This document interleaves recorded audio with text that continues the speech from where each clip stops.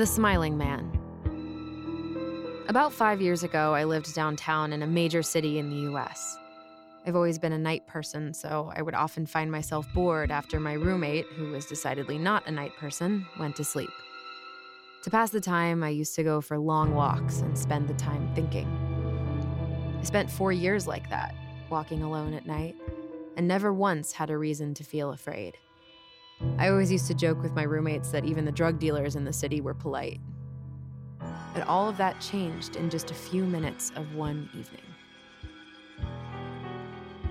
It was a Wednesday, somewhere between 1 and 2 in the morning, and I was walking near a police-patrolled park quite a ways from my apartment. It was a quiet night, even for a weeknight, with very little traffic and almost no one on foot. The park, as it was most nights, was completely empty. I turned down a short side street in order to loop back to my apartment when I first noticed him. At the far end of the street, on my side, was a silhouette of a man dancing. It was a strange dance, similar to a waltz, but he finished each box with an odd forward stride. I guess you could say he was dance walking, headed straight for me. Deciding he was probably drunk, I stepped as close as I could to the road to give him the majority of the sidewalk to pass me by. The closer he got, the more I realized how gracefully he was moving. He was very tall and lanky, and wearing an old suit. He danced closer still, until I could make out his face. His eyes were open wide and wild, head tilted back slightly, looking off at the sky. His mouth was formed in a painfully wide cartoon of a smile. Between the eyes and the smile, I decided to cross the street before he danced any closer. I took my eyes off him to cross the empty street. As I reached the other side, I glanced back, and then stopped dead in my tracks. He had stopped dancing, and was standing with one foot in the street, perfectly parallel to me. He was facing me, but still looking skyward, smile still wide on his lips. I was completely and utterly unnerved by this. I started walking again, but kept my eyes on the man. He didn't move. Once I had put about half a block between us, I turned away from him for a moment to watch the sidewalk in front of me. The street and sidewalk ahead of me were completely empty. Still unnerved, I looked back to where he had been standing to find him gone. For the briefest of moments, I felt relieved, until I noticed him.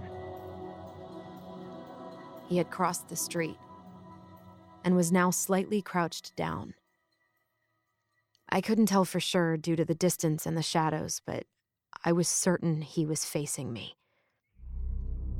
I had looked away from him for no more than 10 seconds, so it was clear he had moved fast. I was so shocked that I stood there for some time, staring at him. And then he started moving toward me again. He took giant, exaggerated, tiptoed steps, as if he were a cartoon character sneaking up on someone. Except he was moving very, very quickly. I'd like to say at this point I ran away or pulled out my pepper spray or my cell phone or anything at all. But I didn't. I just stood there, completely frozen as the smiling man crept toward me. And then he stopped again, about a car length away from me. Still smiling his smile, still looking to the sky. When I finally found my voice, I blurted out the first thing that came to mind. What I meant to ask was, "What the fuck do you want?" in an angry, commanding tone. What came out was a whimper. What the fuck? What the fuck? Regardless of whether or not humans can smell fear, they can certainly hear it. I heard it in my own voice, and that only made me more afraid. But he didn't react to it at all. He just stood there, smiling. And then, after what felt like forever, he turned around very slowly and started dance walking away. Just like that. Until he was far enough away to almost be out of sight.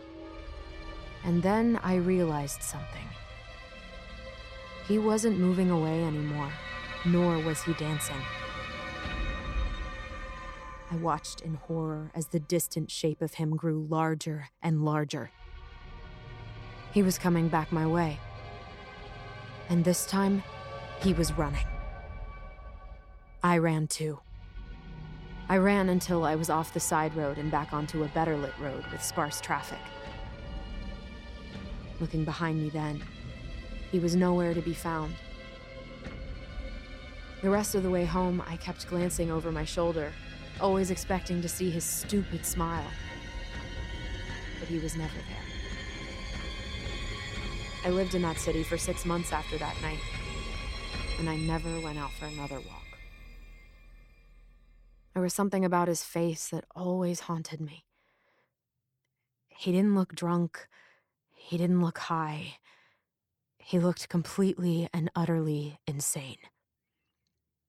And that is a very, very scary thing to see. Hi, I'm Jamie Markey. And I'm Michael Tatum, and this is Ghoul Intention. Quarantine edition, whichever number it is. Who knows? Yes. Who knows what the outside world... Microsoft Word fighting. Numbers are a thing for the outside world. We no longer pay attention. We don't care. We do what we want, which is not accurate because I'd rather you be here. You're very scruffy. I'm very scruffy there. At the face where Brandon calls it, he's like, you don't have a beard yet, but you have whiskers. And I'm like, I hate that word. I don't know why whiskers? I hate the word whiskers. It makes me sound like a fucking prospector. Oh, I got my whiskers. Like, it's just, I don't know. It makes you sound like a kitty cat. It's a very evocative, I don't think of kitty cats when I think of whiskers. I mean, you think that. I see the logic in it, but my first thought is I just see an old prospector panning for gold in some, like Black Hills stream. You're just getting the beard settled so you can get into character, so you can find that voice, because you have a really good voice for that. I do have a real good prospector voice. One of these days, I think I may do an entire episode in this voice. Can you do the whistle with your S's? Oh, I can do it. It's not very strong, but I can do it a little bit. Not as good as some people. Like there, Jared, I heard it. it's a whistle that comes out from your dentures. See? Yes. See, that's that very sound. I remember doing that.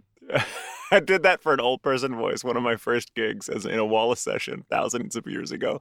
And the director was really impressed. Like, oh, you even got like the denture S. And I was like, is that where that comes from? I've just been adding the S in because I hear it all the time. And, people doing old people voices. So I was like, I guess that's what it is. That's pretty good. It's an S. Oh, no wonder I can't hear you. It's turned way down. Can you hear me now? We're so quiet. Oh, yeah. No, my iPad was turned down. So for those who don't know, we're Zooming. We're Zooming to each other. Zooming is so much easier than any other kind of, like, video streaming, like, really is. Connecting thing. Like, Source Connect is problematical. It is. Skype is problematical, but Zoom has been the only that we've been consistently using that's hasn't had major issues. Like every other fucking program I use, there's like an automatic gain increase in the feedback, which you're like, what the fuck is going on? You're like, oh, it just automatically gains you every time, no matter where you set the dial. I'm like, that seems like a fucking problem. Right. But it's just and a lot of it, okay, so I was looking it up, and it's because Zoom has security issues. And that's because they bypass a lot of security to make it easier for everybody to just plug and play. And even then, I'm like, I have to sign in every time. Every fucking time I use it. One more fucking password to bear in mind. Yes.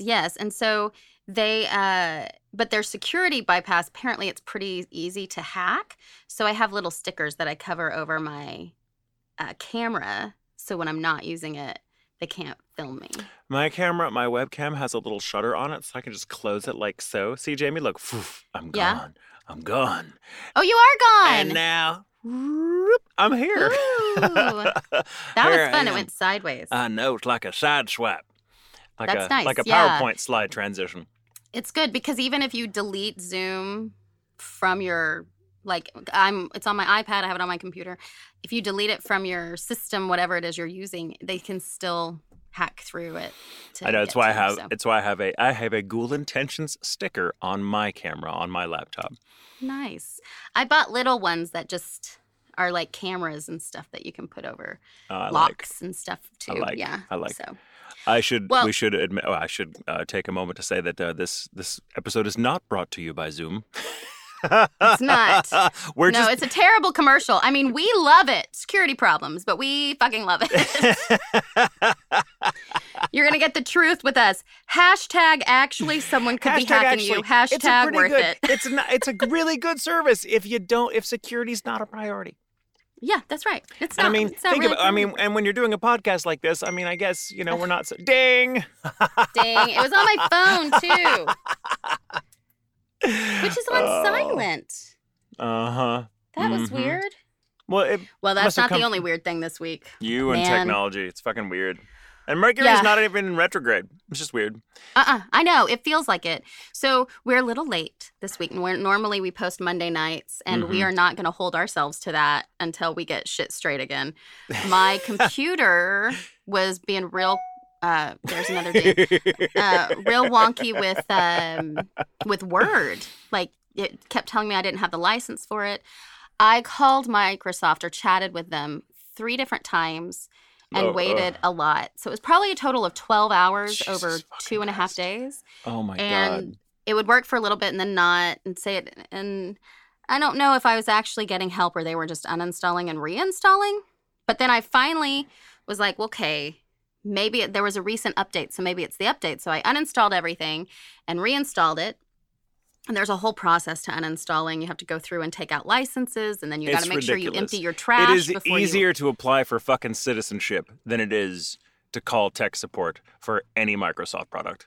Yeah. Well, and to find the place to chat, that I finally figured it out. So then I could go to it pretty quickly. But then it's like, oh, you're 20th in line, and I've waited an hour, and I'm still 20th in line. That doesn't bode well. So I uninstalled and reinstalled and did no updates, and it's fine. So that's what I did. And that's why I couldn't research without having anywhere to type it. And that's the program that I use. And I also didn't want to learn a whole other program. So I haven't updated. That's how they do it, fuckers. I haven't updated my computer in since I've gotten it. I'd never update anything because I'm like, I don't want to why do I need to update Excel? I never use Excel. Fuck off with that shit. I don't care because I know I'm not going to download a whole new OS just so I can fucking run Excel 47 or whatever the fuck. Fuck you, Microsoft. Fuck you. Fuck you. Yeah.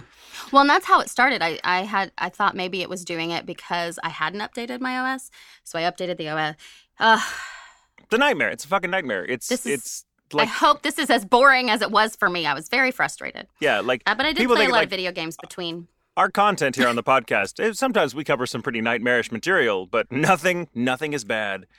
Nothing like tech. Nothing like tech. That's a whole other fucking Kafka-esque nightmare that oh, Jesus. And it's so every week. I'm really ready for that shit to be over. Mm-hmm. Yeah. But I do want to say thank you to Erica Lindbeck. Yeah. For reading The Smiling Man for us, which is my favorite fucking creepypasta ever. And Erica is one of my favorite fucking people. She's one of mine too. She's so great. She's so fucking great. You can hear her. She's a voice actor. You can hear her in the new Final Fantasy game. Yes. And amongst other places. She's one of the most fun people I know. We've talked about her on the show before because she went into the Edinburgh ghost tour, and she and I have been to a ghost tour together in the rain. It was very ghost creepy tour in the rain. Everybody else was miserable, and we were laughing the entire time. It was pretty great. She's such a fun person. She's so genuine and just fucking funny. Love her. So, and she did such a good job. Oh my God. Hell out of that story. So here's one of the Smiling Man is one of those stories that I hear constantly. You hear a lot because it's such a good story. But you hear it told mostly by men. And my issue with that story in particular is that when a man tells the story, it is missing the vulnerability that happens when a female tells this story. There's a lot more at risk. I agree. And so that, and I feel like that happens a lot with ghost stories that are out there. It's clearly a female's perspective, and there's a lot of dudes that read it, not a lot of ladies reading. And so, I really like that we give women a chance to read those stories, and because it just adds something that I think is missing. That vulnerability. Women have terrifying experiences too. We do. Oh my God. Who knew? Yeah, who knew? And so Erica nailed it. Such a good. And I messaged her to ask her if she wanted to do it, and she had it to me in 20 minutes. She was like, I'm doing it right fucking now. I was like, yes, I love her. Hey, that's the one good thing about this quarantine lockdown is that, everyone's home. Yeah, and so it's like, oh yeah, a lot of us voice actors have to get our own studio together. So everybody's like, yeah, I've got a studio, might as well use it. Great. It's never been easier to reach out to our colleagues and get them involved. I know. Hey, friends, do you want to make our lives easier? Read that story for us. Hey, friends, do you want something to do to just kill a weird lockdown afternoon? Go for it. Here's the story. Go for it. So we have some other ones that we're working with getting read as well. So I hope you guys are enjoying it as much as we are. Well, and I feel like our colleagues are finally starting to be aware of the podcast, and they're like, "Oh, that's cool. I want to be involved. I want to read a ghost story." Like, yeah. Do you? We do have. Let's see, and we have we had our Patreon chat last Tuesday. Yeah. And we have our upper tier level, the Phantasms in Patreon. We're having another chat tonight. That's right. So it might actually. Our chat might be over by the time this comes out, but we really enjoy doing the chats. And we have Mr. Kestrel, who is one of our Phantasm Patreon members, who came up with our title today. Oh, yeah, I love this. So it's from Anthem for Doomed Youth by Wilfred Owen, and it's a poem. And the line is, "The Shrill Demented Choirs." Or that's the title. The Shrill Demented Choirs. Shrill Demented Choirs. It's so good. Yeah. It was so good. So thank you, Mr. Kestrel, for that. Yes, we appreciate it. That's one of the things for the Phantasms. We have a whole thing where they can suggest titles to us. They can suggest stories and stuff like that. And this title just happens to be perfect for the second part of The Watcher, which is what I'm covering today. And my story, which is so fucking crazy. I cannot wait. I'm going to just blaze through part 2 of The Watcher because I want to get to your shit. Okay, you go, and then I'll go. Okay, so just to recap, Jamie, what do you remember about last week's episode with The Watcher? Like, if you had to summarize, not to put you on the spot, but like pop quiz. A lovely family moves into a very wealthy neighborhood, and all of a sudden they get these letters that are kind of shit-talking their family and saying, oh, we're watching you. I've been watching this house. It's been a part of my family for not all 83 years. Why you suddenly made this a Ken Burns documentary? Because why not? And so then they're like, they get these letters and they try to figure out what's happening, and they call the cops and nobody knows what's going on. And they keep getting these letters that like specifically talk about their children. Clearly the person is watching the them. house. It's like, not just knows their habits, knows what rooms they stay in. Like, yes. Says weird shit like, have they found what's in the walls yet? Blah, blah, blah, blah, blah. Right. And anyone and everyone's a suspect. I read this story, just an aside, about somebody, I can't even remember where I read it, but it has stuck with me, who their parents had moved into what used to be a bank, and they were putting a new business into it. And they got robbed overnight. And when they went in the next day, like somebody, when they got robbed, whoever came in opened up the wall and took something from inside the wall. And so only that, idea. Like they took nothing else. Only that. Nothing else. It's like someone had planted something in that building a while back, presumably when it was still a bank, and like, oh, we got to go back and get that. So like, man. Just that thing. And they're like, what else is in the walls? Yeah. Yeah. That's crazy. That's crazy. Yeah. Anyway, that just made me think of that. So, and there's other stories too. I've heard stories of people that move in and find like weird secret rooms. There's one story I read. I can't remember how long ago or when this took place, but it's recent considerably. About some family that moved in and found that like, and they'd heard like weird little noises like in the attic and stuff like that, typical like haunting stuff. And they finally did some research and they found a fucking hidden room where someone had been living. And like while they were there, and like then, and it was like, oh God, that's so much worse than ghosts. Yeah. But yeah, so that's kind of where we left the story. Like, the Broadduses, Derek and Maria and their 3 children had bought this big, like, $1.3 million home on Boulevard Street in Westfield, New Jersey, and a really quiet neighborhood where Maria had grown up, very wealthy, very old money. And this fucking person called the Watcher was really mad about them moving into that house and was clearly saying all kinds of weird shit. And the police weren't really making any headway because they had a suspect, but they couldn't get them to confess. And without a confession, there was not enough evidence to convict. But at the same time, like, anyone could have been a suspect because there's so many weird neighbors on that street. So as we get into part 2, I just want everyone to bear in mind that, these are people that have spent money on this home. They hadn't moved in yet. They were still paying they were still trying to close the sale on the house they were moving from. And they were renovating 657 Boulevard, the new house, or the old house, but new to them. And when all this was going on, and so unnerved were they by the Watcher letters that they didn't move in yet. They were still trying to figure out what the fuck to do. So they're trying to so they finally sold their old house and still didn't move in to Boulevard. And they were living at Maria's parents' house with the kids. And they were just like, what the fuck do we do? So they're paying this mortgage on a house, they're whatever. And they'd finally got to the point where there was nothing else they could do but try to sell it. So This brings us to part 2, which is where, you talk about a community that fucking turns on them. Fuck this place. So just 6 months after receiving the first unnerving letter from the Watcher, Derek and Maria Broaddus opted to sell 657 Boulevard. Now, the price they listed was higher than what they'd paid, but, that makes sense because they had done some renovations on the place, so they were trying to recoup their losses as best they could. Rumors as to why the house was standing empty, however, wasn't helping the sale. One broker told Maria that her client loved the place, but that there was just so many, quote, unsubstantiated rumors flying around that the potential buyer just wasn't comfortable making an offer. And that seemed to be the story with everyone. And at this point, too, having purchased a house, they have to disclose that they're receiving these letters. Well, and we'll get to that because they don't yet, because the letters are so specifically threatening to the family that there's a legal case to be made for, does anyone who move here need to worry about this, or is this someone fucking whatever? And we'll get to why. But so people were saying all kinds of crazy shit. And by the way, the public did not know about the letters yet because the police had specifically told the Broadduses, try not to tell your neighbors because as far as we're concerned, everyone's a suspect because it's clearly someone who lives nearby or at least often visits someone who lives nearby because of, the certain details in the letters that they would only be able to have access to if they were close enough by at certain weird times of night. They were having trouble selling the place because the public didn't know about the letters just yet.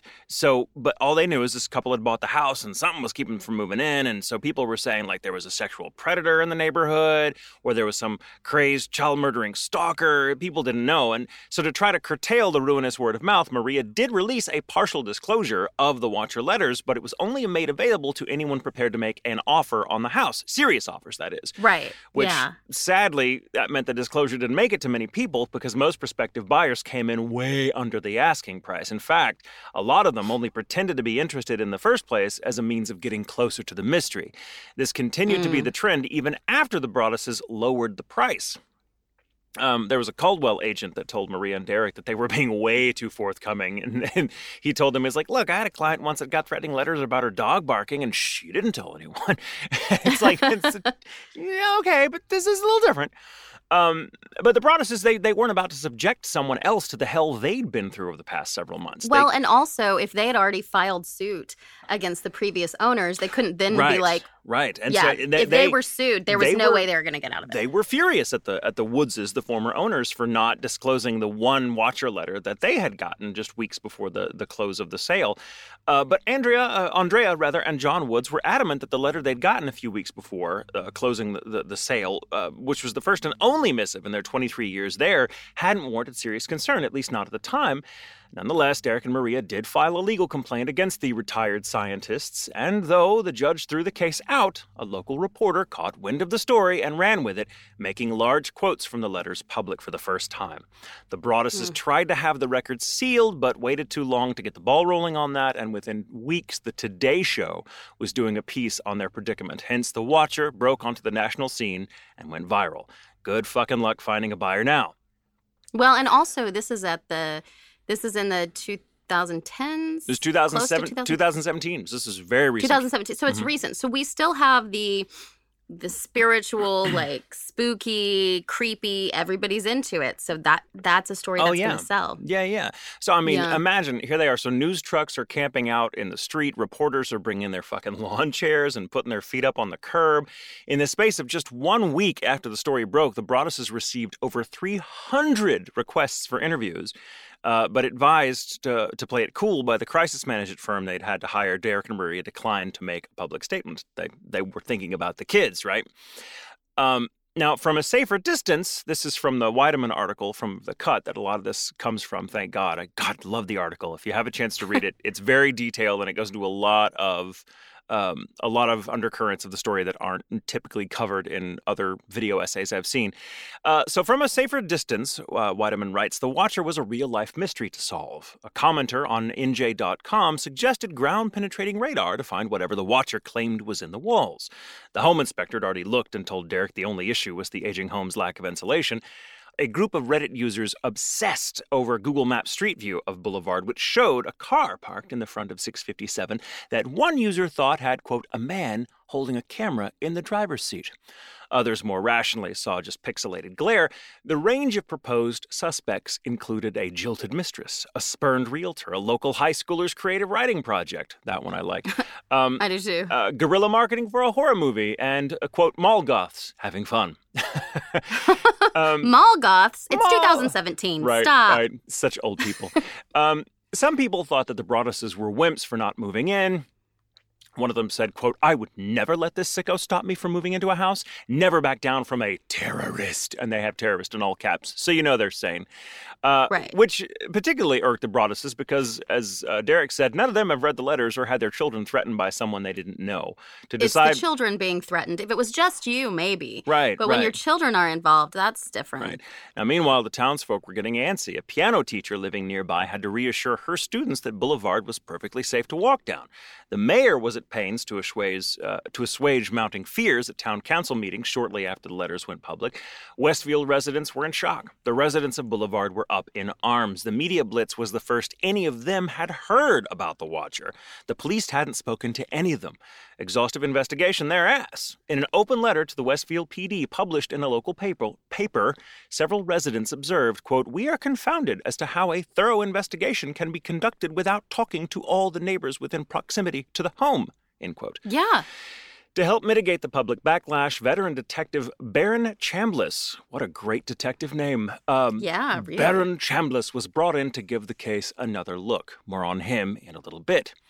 Unable to find a buyer, the Broadduses decided to recoup their losses by selling 657 Boulevard to a real estate developer and split the lot into 2 subdivisions. But because this ran afoul of the Westfield Planning Board, the request was denied. Subdivisions like the ones proposed were becoming increasingly common in Westfield, much to the dismay of longtime residents, and the proposed lots would be less than 3 feet shy of the mandated 70 feet. Again, according to Weideman, when the proposal was publicly announced, Westfield's Facebook groups lit up. Some expressed sympathy for the Broadduses, while others pointed out real estate is always a gamble. Another faction was convinced that this was the culmination of a long con. Quote, out of this whole scam artist story, there ends up being nothing more disturbing than this move, a local woman said. A man who coached the Broadduses' son in football wrote, they were in over their heads from day one. The application was jarring for the neighbors who had learned about the Watcher from a lawsuit and had always found it strange that the Broadduses didn't share more information, not seeming to understand that they were following orders from the police and trying to protect their kids. Yeah. When one of Maria's close friends flew to her defense online, she was accused by the rabble of writing the letters herself. So imagine that. Online communities just getting really toxic. That is very without strange. access to information. They're just kind of like, oh, I know what's going on. In fact, you know what? I'm going to make a video about it and tell you everything that I know is happening based upon 3 words that I read. That I have an opinion about that whatsoever. When the planning board met to decide the application in January of 2017, over 100 residents of Westfield showed up to express their displeasure. At least one person retained a lawyer to fight it. The Broadduses' own lawyer, James Forrest, explained explained that the 3-foot discrepancy in the proposed subdivisions would be thinner than the easel he was using to display a map of the goddamn neighborhood. The same map, he noted, showed several other lots along the block well below the 70-foot mandate. Yeah, that's what got me about, because I remember this about that story, is that they had already allowed other people to do it. But for some reason, but not this couple. They were like, not no, that you house. got to keep this fucking house. And the residents would not be swayed by the lawyer's argument. The hearing lasted 4 hours, during which no one seemed all that interested in why the Broadduses felt compelled to subdivide in the first place. When the board rejected the proposal, Derek and Maria were devastated. "This is my town," Maria told Reese Weideman for the Cut article. "I grew up here. I came back. I chose to raise my kids here. You know what we've been through. You had the ability 2.5 years into a nightmare to make it a little better, and you have decided that this house is more important than we are." Detective Baron Chambliss knew that Michael Langford, if you'll recall, was the favorite among his colleagues in Westfield PD for being the watcher. He'd been diagnosed with schizophrenia as a young man. He spooked the neighborhood kids by walking through backyards or peeping through the windows of homes that were under renovation, but most agreed he was harmless, that Langford's eccentricities were on the friendly side. He'd bring you your newspaper or your mail, for example. Few people who knew Michael for long thought that he had it in him to be the watcher. Right. And also, if you get in trouble for looking into windows of houses that are under construction, then I am in trouble. I mean, I guess there's a fine line. You can look in, but, I mean, just don't go in. That's the bad thing. Right. Unless the door's open. More from the Weideman article. As Chambliss looked into the case, he discovered something surprising. Investigators had conducted a DNA analysis on one of the envelopes and determined that the DNA belonged to a woman. Chambliss decided to look more closely at Abby Langford, Michael's sister, who worked as a real estate agent. Was she perhaps upset about missing a commission right next door? She also worked at a local Lord & Taylor, and Chambliss coordinated with a security guard there to nab her plastic water bottle during a shift. The DNA sample, alas, wasn't a match. Not long after, the prosecutor's office gave Derek and Maria some unexpected news. They wouldn't say why or how, but they had ruled out the Langfords as suspects. So left without a watcher, or at least someone to tag it on, the Broadduses reopened their own personal investigation. They were still coy about sharing too much with their neighbors who remained in the pool of suspects, but spent an Well, because also their neighbors had fucking betrayed them. Yes, right. But they did walk the block with a picture of the watcher's handwriting, the handwritten envelope, to try to ask people, like, whatever. Now, they hoped someone might recognize the writing from a Christmas card, but the only notable encounter came when an older man who lived behind 657 said his son joked that the watcher sounded a little bit like him. A neighbor across the street was the CEO of Kroll, the security firm, and the Broadduses hired the company to look for handwriting matches, but they found nothing. They also hired Robert Leonard, a renowned forensic linguist and former member of the band Sha Na Na.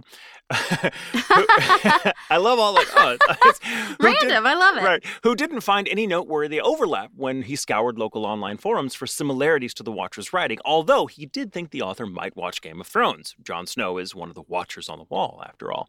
Right. At one point, Derek persuaded a friend in tech to connect him to a hacker willing to try breaking into Wi-Fi networks in the neighborhood to look for incriminating documents, but doing so turned out to be both illegal and more difficult than the movies made it seem, so they didn't go through with it. Super illegal. Right. Super illegal. Chambliss and the Westfield police were also back at square one. The cops asked Andrea Woods for a DNA sample and interviewed her 21-year-old son, who was surprised to find that he suddenly seemed to be a suspect. A year after the fact, it was hard to find fresh leads, and the initial police canvas had been so porous that it had missed a significant clue.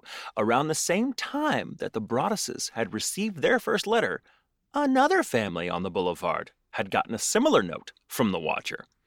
Now, the parents of that family had lived in their house for years, and their kids were grown, so they threw the letter away just as the Woodses had theirs.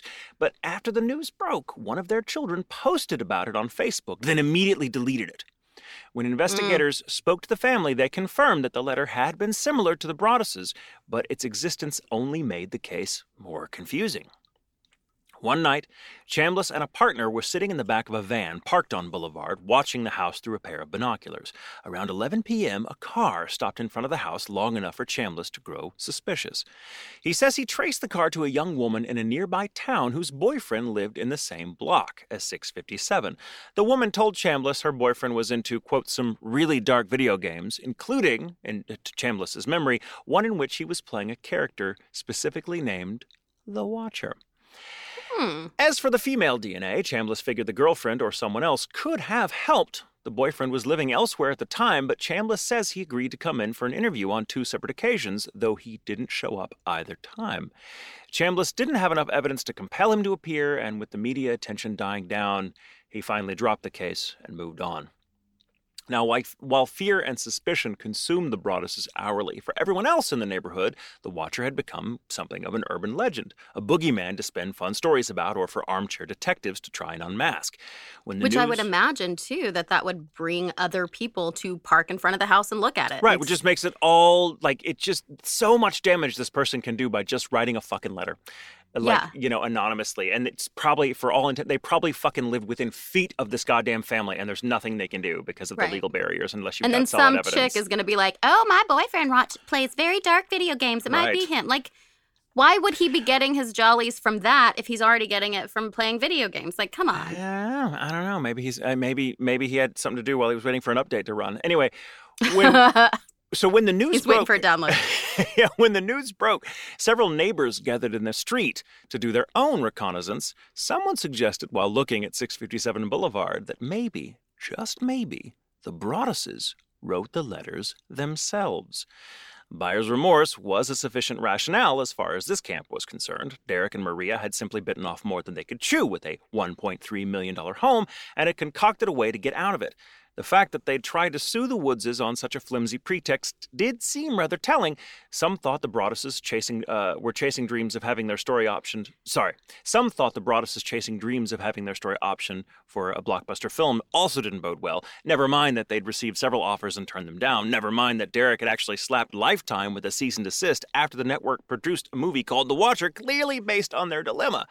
Well, and also, as someone who has dealt with a lawsuit, suing someone is not a cheap situation. No, and mind you, the Broadduses are already spending so much fucking money. They've hired a threat assessment firm. They've hired a security firm. They've hired this. And they're doing construction on the house. And they're paying 2 mortgages. And they have enough money to sue someone. It doesn't seem to me like they'd be like, let's to hire spend a private investigator, all this extra money to get out of it. It just doesn't make sense. If they were hurting that much for cash, why spend so much to add to the lie? Right. Just sell it under what you paid for it and get out of it. That's what you do. Yeah, that doesn't make any sense. But still, it was suspicious to these people, at least, that the Broadduses in just under a decade had managed to upgrade from a $300,000 home to one more than 3 times that. A few weeks after the letters went public. What fucking snobs. I know, right? And it's funny, in the Whiteman article, Derek is like, how did I go up from that to that? Because it's fucking America, and I became a vice president of a fucking Manhattan insurance company, and that comes with a fucking upgrade. In 10 years? In 10 years. Is that what they're saying? How does he do it in 10 years? In 10 years, yeah. And it's Holy fucking shit. That tells you how disconnected old money and trust fund people are, because they don't understand, but once you're making a certain amount of money, that's just all you ever make, right? I'm like, if you're fucking living off a trust fund, sure.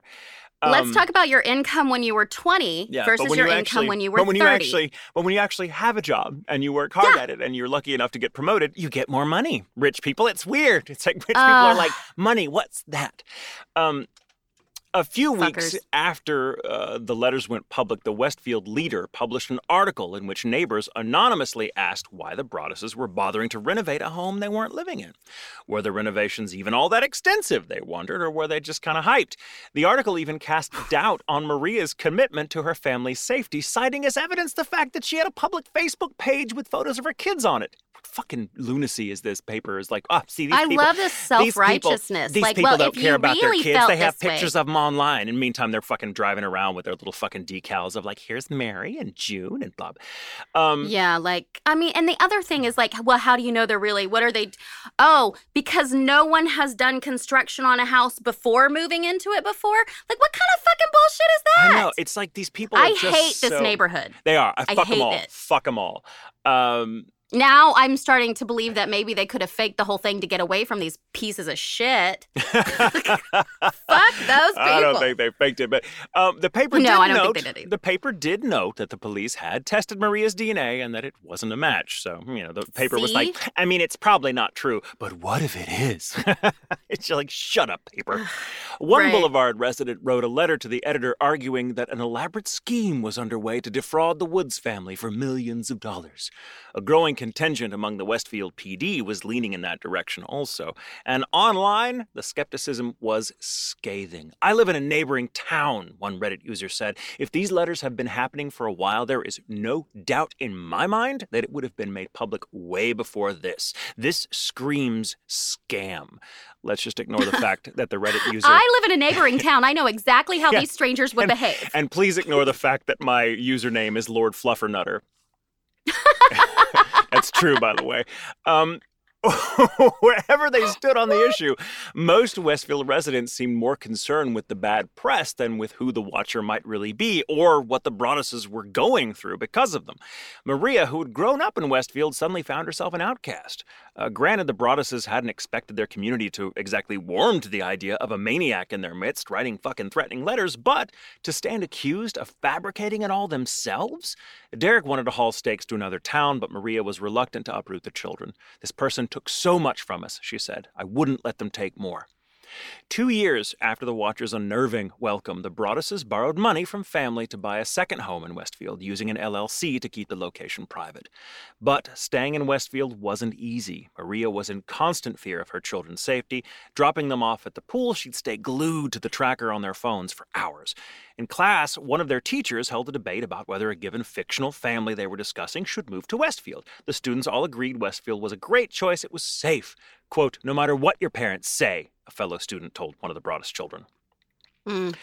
Meanwhile, the Broadduses, still trying to sell 657 Boulevard, held opulent open houses, albeit ones that served a dual purpose. Guests were required to sign a ledger book. Afterwards, Derek and Maria would compare the signatures to the Watcher's handwriting. Alas, no clues, and worse, still no buyers. Finally, a couple with grown children and 2 large dogs agreed to rent the home. Though the rental agreement stipulated they could back out at any time should the Watcher make an appearance, the family wasn't particularly worried. Then, 2 weeks... They had 2 big dogs. 2 big dogs. Then, 2 weeks after the new tenants moved in, Derek was called in to deal with some vermin who'd taken up residence in the attic.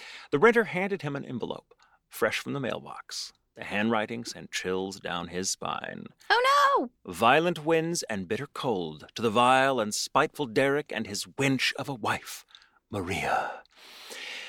Hateful. Starting to think this person's an anime fan. Right.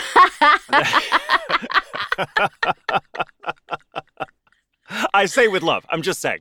Right, yeah. Anime fans tend to be some anime fans tend to have a much higher falutin literary style when they post online. Just saying. Just an observation. Just purely unscientific. Just anecdotal. That's the letter was dated February 13th, the day Derek and Maria had given depositions in the lawsuit against the Woodses. Quote, you wonder who the Watcher is. Turn around, idiots. Maybe you even spoke to me, one of the so-called neighbors who has no idea who the Watcher could be. Or maybe you know and are too scared to tell anyone. Good move. This time the Watcher was angry, his or her style more erratic, and they'd been keeping abreast of both the media coverage and Derek's own investigations. I watched as you watched from the dark house in an attempt to find me. Telescopes and binoculars are wonderful inventions. Regarding their attempt to push the subdivision proposal through the planning committee, 657 Boulevard survived your attempted assault and stood strong with its army of supporters barricading its gates. My soldiers followed my orders to a T. They carried out their mission and saved the soul of 657 Boulevard. All hail the Watcher. A fucking nut. I know. Anyone that's like, all hail me. Yeah, this person definitely is a troll on Twitter too. They just need multiple accounts. They just need 100%. Need to get laid. The renter whom the watcher mentioned by name was a little spooked, but agreed to honor the lease if Derek installed more cameras, which he did. The letter indicated vengeance could come in a variety of surreptitious ways. Maybe a car accident. Maybe a fire, maybe something as simple as a mild illness that never seems to go away but makes you feel sick day after day after day after day. Maybe the mysterious death of a pet. Loved ones suddenly die. Planes and cars and bicycles crash. Bones break. To me, it just sounds like this person's like, I'm going to just tap out now, but I still want you to be afraid. So basically anything that bad happens, it's me. It me. Yeah, I did it. Yeah, I totally did it. Hashtag it me. It me. The Broadduses continued to press the case, but there still wasn't much for law enforcement to go on. For all intents and purposes, they were back at square one. You could look up and down the street and see the watcher everywhere. A man who sometimes walked around the neighborhood playing a flute. An elderly couple behind the house who had lived there for 47 years. One of their kids had married a man who grew up in, of all places, 657 Boulevard. But these were bits of information that could mean everything or nothing depending on how hard you looked. The Broadduses sent new names to the investigators whenever they found something odd, but their greatest fear was that the watcher could be someone they'd never suspect. For all that, the watcher seems, at least for the time being, to be in hibernation. 657 is currently leased to new tenants, but the rent doesn't cover the mortgage. The Broadduses continue to deal with the ordeal's lingering effects, comforting their children when they get teased at school, avoiding the people who spoke out against them at the planning meeting, though that's hard in a small town like Westfield. Adding insult to injury, the planning board approved a subdivision in 2019 that represents an even bigger exception than the ones the Broadduses were asking for. Fuckers. Mm-hmm. Assholes. They're just assholes. Fucking hate them. It's like from a Shirley Jackson novel. I mean, I feel like if I was in that position, it would be like, okay, let me just single-handedly bring down the market value of this neighborhood. So when you have your little open houses, when you try to sell your home, I'll be out front talking about the watcher, saying it could be you too, and they just didn't tell you. You might want to ask. Right. And, fuck these people. Well, not many residents spare a thought for the watcher these days. It seems the real estate market is as good as it ever was. The Broadduses hope that renting the house without incident for a few years will enable them to sell it down the road. They're not naive enough to think the watcher will ever be brought to justice, though. In a weird twist, the watcher is also no longer the only person sending anonymous letters to Westfield residents. Of course Several families received an envelope in their mailboxes Christmas Eve of 2019, delivered by hand. Apart from being Westfield residents, the recipients had only one thing in common. All had been among the Broadduses' most vocal opponents in the planning meeting. All were now called to task for their role in the debacle. Quote, the letter said, I wish we could go back to the days of tars and feathers. It said, I have just the couple in mind. The letters were signed, all of them, friends of the Broaddus family. Well, I like that one. Yeah, and that's the end for now of the watcher. But it's such insane. It's such a recent case that I wonder if we'll hear Get more about updates. it. But I just, it's such a fascinating and tragic story because, this community is supposed to be one of the best places to live. But, man, buyer beware. It's it may be a great house, but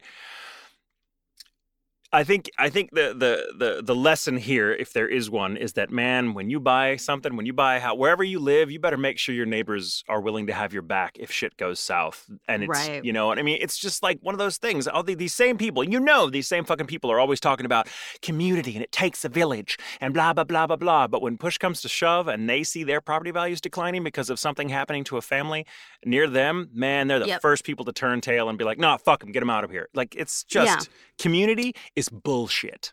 Well, I would say too, the thing to keep in mind about this particular situation is that, even though they kept a lot of it private, maybe they shouldn't have gone public with any of it.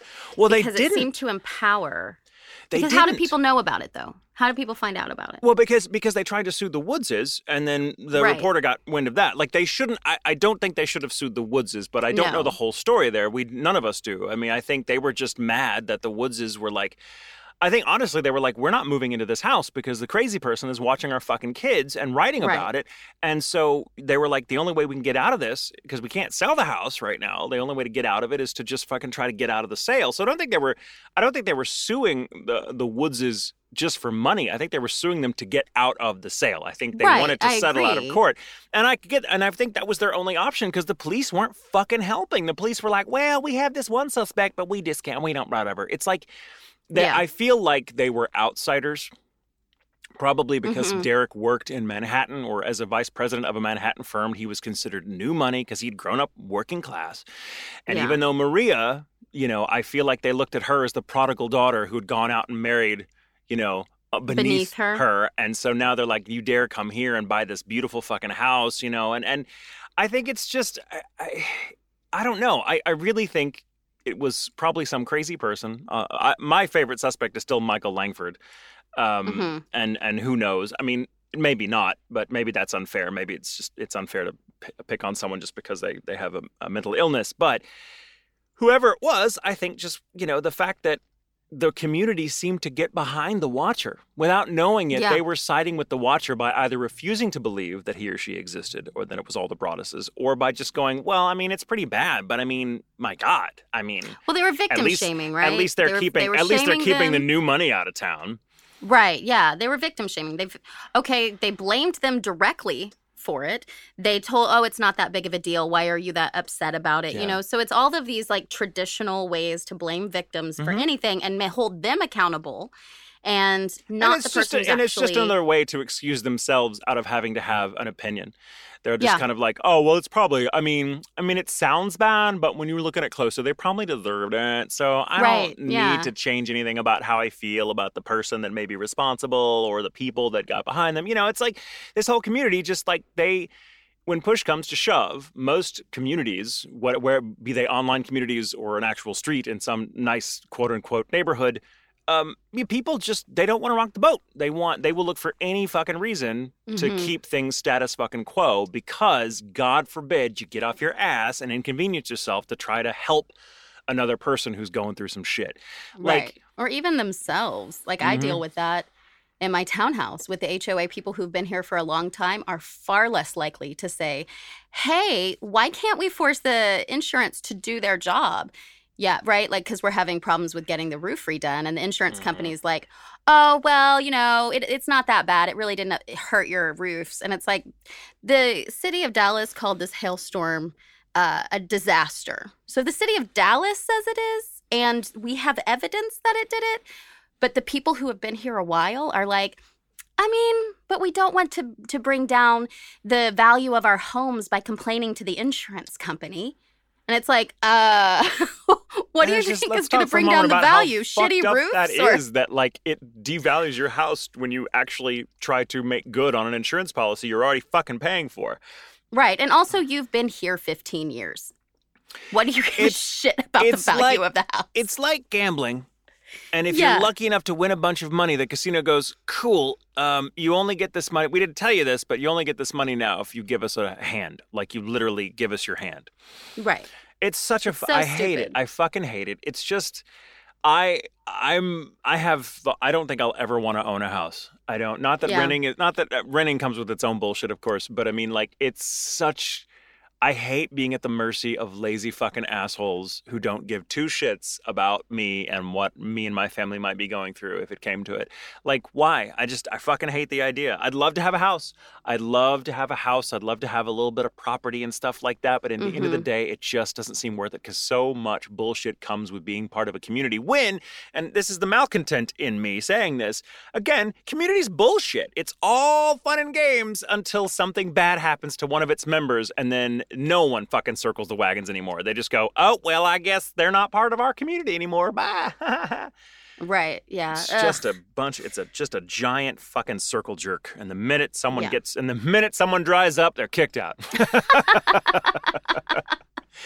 God forbid no one thought to bring any lube. So if more stuff happens, you're gonna let us know, right? Yes. I try to keep updated on this every few weeks. I'll go and see if there's any new stuff, and that's why I'm glad I looked, because that article written by Weideman in The Cut is really, really good.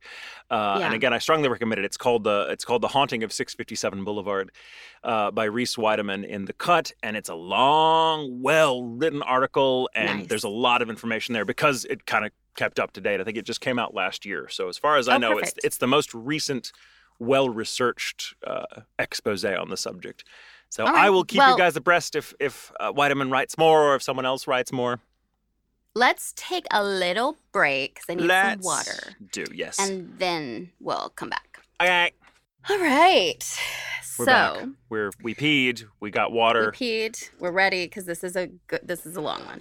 I am so ready for this. So this story is called The Watseka Wonder. Watseka. Watseka. Watseka. Watseka. It's in Illinois. Okay. I don't know. It's a little town.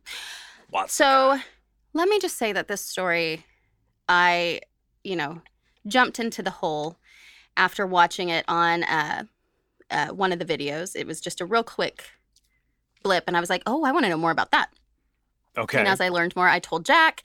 And as I told Jack, he kept saying, well, that's really weird. So when that'll Jack give says you an idea. Weird, it's good. It's gold. Yeah. You've hit pay So, dirt. the Watseka Wonder is the name given to the alleged spiritual possession of 14-year-old Laurency Venom of Watseka, Illinois, in the late 19th century.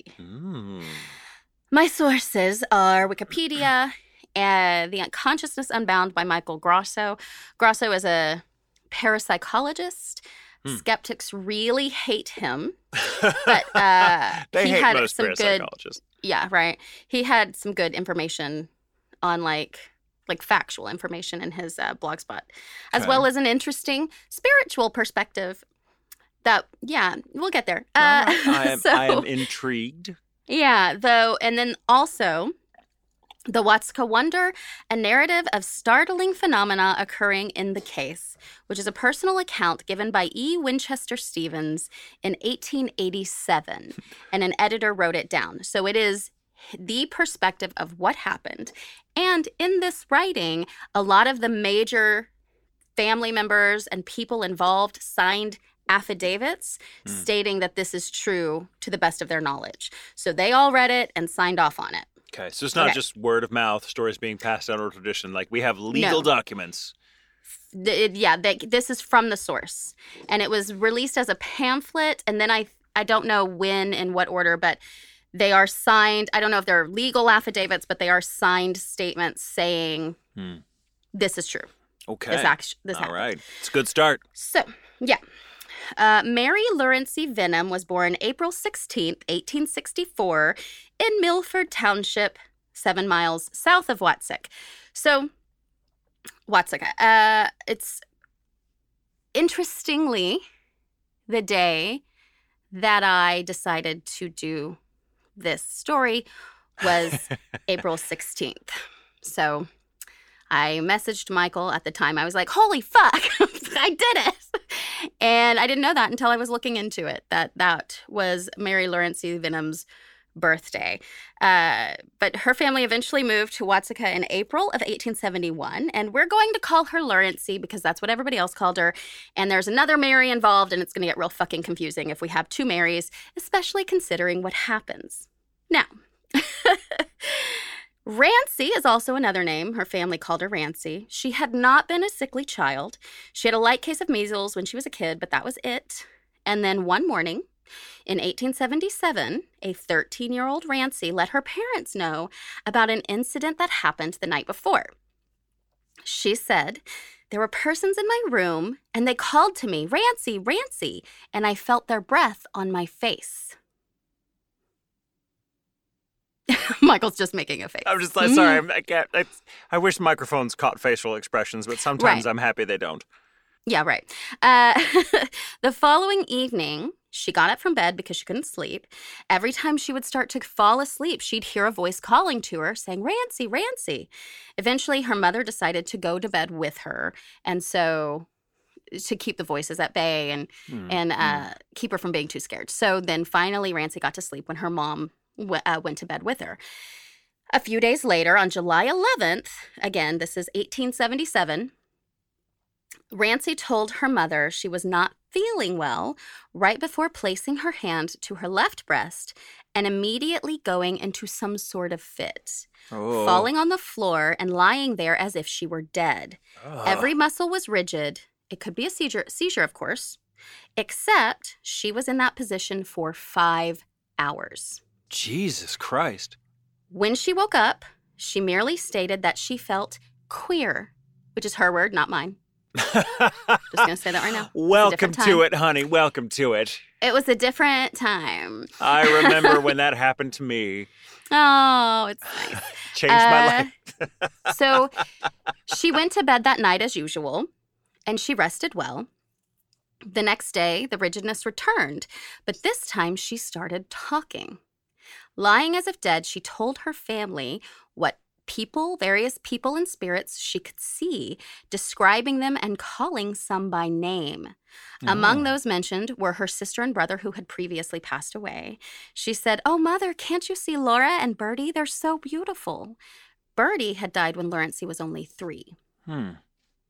These trances hit Laurency off and on until September of that year. So from July to September, every time she would have them, she'd speak of spirits and angels that she could see wherever she was. After September, though, she stopped completely. Just stopped having them. Weird. Until everything was back to normal. It's like allergy season, but with spirits. Right. Until November, that is. Uh-oh. Laurency then started having severe stomach pains, and that would throw her into these fits or trances again. She saw the angels and the spirits and spoke of them, and this kept happening through February. Laurency believed that she was visiting heaven during these trances, which lasted between 1 and 8 hours. Jesus. Now, Watseka wasn't a huge town, so it didn't take long for Laurency's condition to make headlines. She'd been going to a couple of local doctors, but the general consensus of those around her, excluding her parents, was that she was suffering from insanity, since there seemed to be nothing physically wrong with her. The Methodist preacher in town even contacted an insane asylum to ask them if they would receive her for the family. Wasn't that nice of them? Yeah, that's nice. As you can imagine, asylums were known as dumping grounds with horrible conditions even at the time, so Laurency's parents did not want to send their little girl away. She was 13. Yeah, that would have been hell. I mean, it's hell. Yes. Like, it was basically where you went it's where you went to be forgotten. So there was another group of people who also did not want to send Laurency to an asylum, and those were the spiritualists. Now, of course, this is the mid-1800s. Spiritualism was a really big movement at the time. Huge. Yeah, and these people felt that there was more to the story than just a crazy girl that needed to be sent away. Among those people was Asa B. Roth, whose daughter, Mary Roth, had suffered the same sort of affliction. This is why I didn't want to say Mary and Laurency. Mary, yeah, it's Mary and Laurency. So Asa didn't want Laurency to suffer the same fate as his daughter, so he enlisted the help of renowned spiritualist Dr. E.W. Stevens to investigate the case. Stevens is the one who talked about in the book. That's his telling. Okay. So, as far as connections to the Roth family, the Venom family lived not terribly far from the Roths during the summer and spring and summer of 1871 when they first moved to Watseka. But by the fall, they had moved to the extreme opposite side of the city, which in the mid-1800s was a big deal. They weren't going to see them very often. Mrs. Roth called on Mrs. Venom once, but Mrs. Venom never called on her. So that just means, when you called on someone, you would go see them. So welcome to the neighborhood. You paid them a call. So they probably had that kind of a introduction meeting, blah, blah, blah. And then Mrs. Venom was like, I'm not really into it. So she didn't go back. And then the fathers, Mr. Venom and Asa. I mean, Asa is Mr. Venom. Mr. Venom and Asa Roth. That's right. I'm hung up on their names. Mr. Venom. It's such a great villain name. I know, right? But they were acquaintances. Like, they knew of each other and they knew each other, but they weren't friends. They weren't close, nothing like that. Okay. And so, at 4 p.m. on January 31st, 1878, Asa Rolfe and E.W. Stevens visited the Venom family. The Venoms, and it's spelled Venumm. Okay. They just FYI. They had not met E.W. Stevens. What? Good to know, I said. Oh, yeah. Now we know. You see it less as Venom, maybe? I don't know. But they hadn't met Stevens before. And remember, they'd only met Asa Rolfe a handful of times. Huh. The only people in the house were the family, Rolfe, and Stevens. Lawrencey was curled up in a chair and looked to Stevens every bit of the old hag. She sat in silence for a while until Stevens moved his chair, and she warned him not to come any closer. She was grumpy and referred to her mother as Old Granny and her father as Old Black Dick, which is my favorite thing. I enjoyed that. She refused to shake hands with anyone. She didn't want to be touched, and she did not talk to anybody except for Stevens. And the reason she said she was only going to speak to him was because he was a spiritual doctor, so he would understand her. Right. Okay. So you come to find out that these episodes had gotten more violent as they happened. They were darker. It wasn't as peaceful, I guess you could say. Oh. So this is the conversation Stevens had with Lawrencey after their strange introduction. What is your name? Katrina Hogan. How old? 63. Where from? Germany. How long ago? 3 days. How did you come? Through the air. How long will you stay? 3 weeks. Oh. So, Stevens asked her these questions several times, and it seemed that different people would show up through Lawrencey. After that, Lawrencey proceeded to ask Stevens very similar questions. How old are you? Where are you from? Do you have kids? What's your name? That kind of stuff. And then after that, and he answered that, she asked him questions that were more based in morality. Do you smoke? Do you drink? Things like that. An hour and a half after arriving, Rolfe and Steves got up to leave, and Lawrencey flung her arms in the air and fell on the floor straight and very rigid. Stevens described it as the way sensitives would fall on the floor with the power in the Methodist revival meetings at the time. So to me, it meant she was laying flat on the ground with her arms straight up in the air.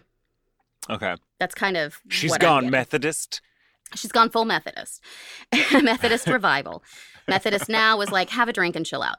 So Stevens thought that this is what had happened to her. So he took her hands as they were held upwards and, according to him, used the laws of spiritual science to connect directly with Lawrencey. Sounds like a bit of baloney to me, right? The laws right of spiritual science. Spiritual science. But after he grabbed her hands and started speaking with her, she started to sound like her sweet and gentle normal self, while also lying stiff on the floor. But still, Stevens asked her similar, what's your name type questions, and she answered as Lawrencey this time. She said that she thought she must be in heaven. She was rational. She understood what she was being asked. She didn't seem insane at all. And that's when she started talking about what was possessing her. She knew the spirit that was possessing her, and she felt like it was an evil spirit, and bad in particular, right? She didn't like being possessed by it, but she didn't really have a choice. So Stevens offered her an alternative. She said she was surrounded by spirits, right? Where she was. So he asked her if she must be controlled by something, wouldn't it be better if a kindler, gentler, purer, happier spirit would control her instead? And she was like, well, yeah, if that's possible, I'd totally rather do that. She was like, let me think about it. Yeah. If I have my druthers, sure, yeah, I would. So while she's in this trance, Stephen tells her to look around, see if she can find a generous and kind spirit that would be willing to prevent the cruel and insane spirit from returning to torture her and her family. She said there were a great many spirits around her, and then she started naming them. A lot of deceased, newly deceased, long dead relatives, a lot of those people she had never met before or heard of. Wow. But they were people that the family members that were there knew of, at least. Wow. Then... And I imagine she was pretty cut off from the outside world. Right. Considering. And it's possible she knew family history, but, Yeah, but that's weird. It's weird. It's very weird. So then she said that there was an angel in particular that wanted to come through, and she seemed inclined to let her. Like, I think I found one. So that's totally what she said too. Yeah, I choose you. She seems pretty fun. So when they asked who this angel was, Laurency replied, Mary Roth. That was Asa Roth's daughter that had passed away in the asylum 12 years prior. Ugh. Asa encouraged Laurency to let Mary help her since, one, that was his daughter, and I'm sure he wanted to talk to her, but also Mary had suffered similar trances when she was alive, so he thought that maybe Mary could help Laurency understand what was happening to her. Oh. Asa That's told a good Laurency. idea. It's like a mentorship program. Right, kind of, yeah. Asa told Laurency to have her mother bring her to the Roth home because that would probably encourage Mary to show up, stating a mutual benefit may be derived from our former experience with Mary. Stevens then asked, how long do you want to stay in this heaven?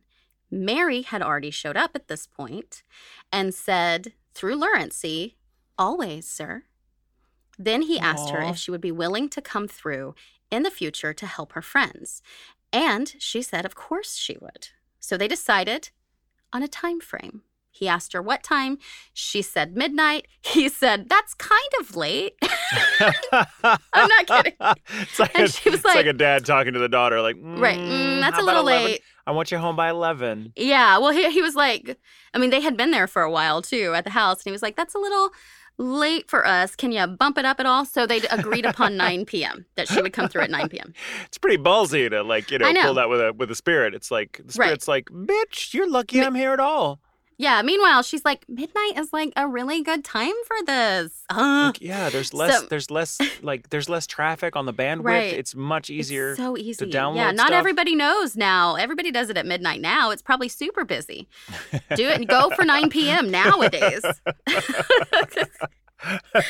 So apparently there was a lot of spiritually opening lights and protecting lights and shaping lights and stuff with lights that Stevens did to Laurency, like just blessings and things like that. That, I mean, we all know what I'm talking about, right?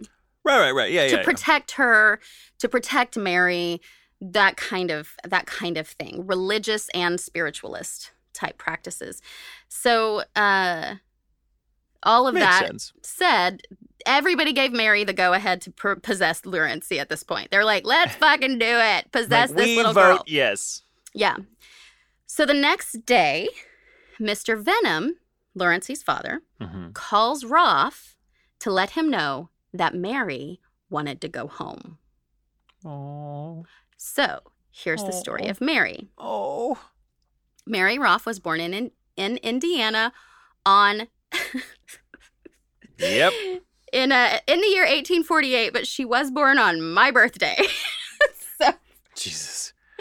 You and dates fucking every help it. time. Every I time. can't. That's like your weird power. Yeah, I screamed when I read it, and Jack was like, what? I was like, this bitch was born on my birthday. And then I texted Michael. So she was born on October 8th, 1848. 6 months later, Mary had her first fit or seizure. She remained unconscious for several hours, and after she woke up, she laid unmoving for several days. 6 months old. God. So at this point, time period, healthcare being what it was, Right. everybody thought that she was not going to make it. But she gradually got better. And 2 or 3 weeks later, she was fine, back to normal baby. However, a couple weeks after that, she had another seizure, although it was minor in comparison to the first. The seizures or fits, they would describe them as fits, came and went until she was 10. And at that point, she started to have episodes of fits. So it would be a few days and she'd have several in a short amount of time. And then she'd be fine for a while and then she'd have several again. Ugh. Right. So, That's rough. It's rough, especially for the time because they couldn't really do anything. No, yeah. And they didn't know all of the time what it was, especially because it wasn't consistent. They never really knew But there was one giveaway that her family could tell, and that is because she would become depressed right before a bout of them. She would get really morose, really down, and just kind of in a funk. And, that could be a subconscious, like her body knows it's about to happen, so it puts her in this funk because that's got to be so rough, when you're just 10, and it's 11, 12. It also just could be, a chemical correlation in the brain to whatever is causing that. The weeks prior, it could be like there's a depletion of some endorphin or whatever. Dopamine or something, dopamine, yeah.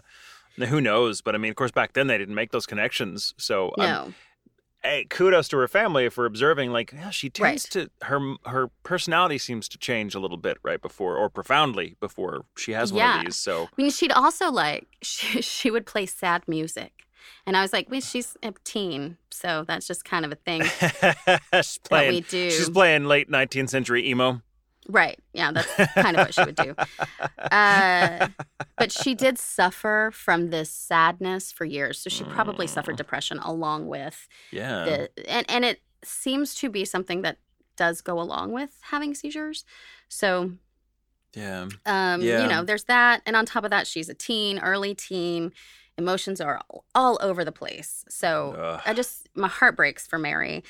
And as she got older, crap. Okay, hold on. There it is. I scrolled up too much. I just moved my thumb and it went like 70 pages ahead. Jesus Christ. I was like, This is 70 pages? Jesus Christ. I might have been exaggerating. It's really just one, but it could have been any number. So as she got older, the fits got more violent. Her parents said she usually got the most despondent right before the fits, like I said, and she had a lot of reputable doctors that could do nothing. She was even sent to Peoria, Illinois, to receive the water cure treatment for 18 months. Oh, that sounds horrific. I'm not sure what it entails, but to my mind, it's like they just waterboarded her. That's what they did. Oh, fuck. Yeah. So I have it. What's the water cure? There's an article on Stat written by Leah Samuel that gives a pretty good idea. And that article is titled, 4 Horrifying Medical Procedures We're Glad History Forgot. Oh. And it just straight up calls it waterboarding. Oh, my God. Yeah, and this is her little blip about what happens. Long before it was a violation of the United Nations Convention Against Torture, in fact, long before the UN even existed, there was a wet form of shock therapy for mental health disorders. Hospitals used hydrotherapy or the water cure throughout the 1800s and early 1900s. With the simplest version, hospital personnel held patients underwater until they lost consciousness, after which they were considered cured of their madness, provided they could be revived. Other forms of the treatment consisted of dunking or showering reclining patients without warning. It isn't clear how nearly or completely drowning was supposed to help, but back in the day, it was all the rage among the anti-insanity set. Hey, it worked for witches. Let's use it for women with mental health problems. It'll be great. Right. It's like I love how being unconscious is the sign that they're cured. Meaning, cool, they're no longer bugging us. So must be better. My work here is done. Yeah, and it wasn't exclusive to women. I want to say that too. But when you think about it, Mary was sent away from home to get this treatment for 1.5 years as a teenager. God almighty. Right? So, big surprise, it didn't help. They ended up sending her back. And in the summer of 1864, the doctors began bleeding her, which is, of course, where they would cut and let a vein bleed out a little to release any impurities within her. Jesus fucking Christ. It's ill-advised these days. Yeah, it doesn't work anymore. Apparently it just stopped being effective. No. It only if you have, like, there are actually some conditions that if you have a lot of platelets or something, it's a testosterone thing. You get it in your blood.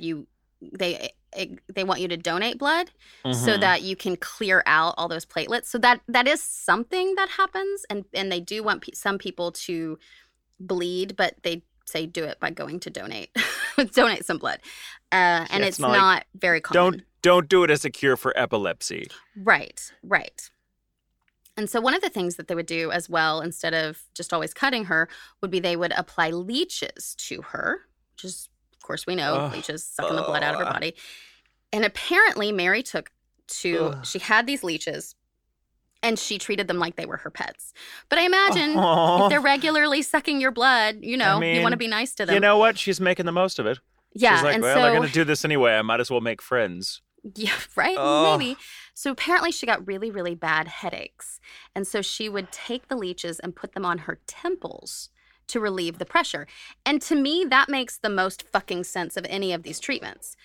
Because apply directly to the forehead. Right, because it's a trigger. It's a what's it called? A pressure point. Your temples are a pressure point. Right. So she's getting the pressure of the leeches sucking on her temple, right? And it's probably relieving the inflammation around her head, which is causing a tension headache or any kind of headache. You know, there's inflammation there. So it probably relieved that inflammation pretty quickly. We are not advocating leeches as a treatment for migraine. No, we're not. I'm just saying, out of all this shit, that's the only one that makes sense. And I think part of why I feel strongly about it is because when she started doing it, and when she started applying the leeches to her head or bleeding herself, they said she had a mania for it. So they do something to convince her that it works. She has a mania. Everything they look at, and they're like, leeches will fix that. And she's the one with the fucking mania. She's the one with the mania. Fucking late 19th century doctors. Yeah, this is really, I feel strongly about it. So that's why I have to point out, she does something that actually makes sense, even though it's not advised. But it makes the most sense. And she's the one she's got a mania. She's got a fucking headache. Give the girl a break. Anyway. Jesus Christ. Now, it's always the fucking way, isn't it? Yeah, right. There was one incident where she cut herself pretty deeply on her arm. And that was when she was in one of her depressive states. Oh. They didn't in this paper, they didn't outright say she was trying to kill herself, but she did bleed so much she passed out, and she laid there for 5 hours until they found her. Nobody found her for 5 hours. Oh my God. Yeah. Fuck. And this is like a similar number situation with the first time Lurency was for 5 hours. Just interesting comparison. But when they did find her, she had a violent reaction when she came to. And she stayed in this violent reaction. It was a rage-induced state for 5 days. Jesus. It took 5 men to hold her down. You go, during girl. This entire time. I know, right? She had lost almost all of her blood and was 100 pounds.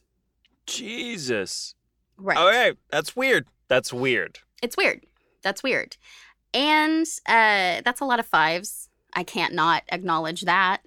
So that's a lot of 5s. It is. It's a lot of 5s. Objectively, that can be purely coincidental, but I was like, lots of 5s.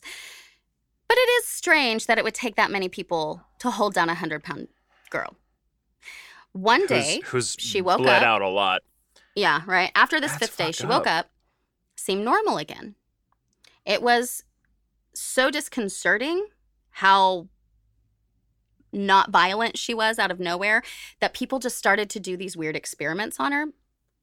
Nothing out of crazy or anything. They would blindfold her basically to see what she could see because it seemed like she just knew where stuff was. So they blindfolded her and took her. She could find her way around the house without hitting anything, without feeling around. Huh. She went into the library area and picked up an encyclopedia and went straight to the word blood and read it out loud. Wow. Of course, if she was obsessed with bleeding and blood, she could have memorized it.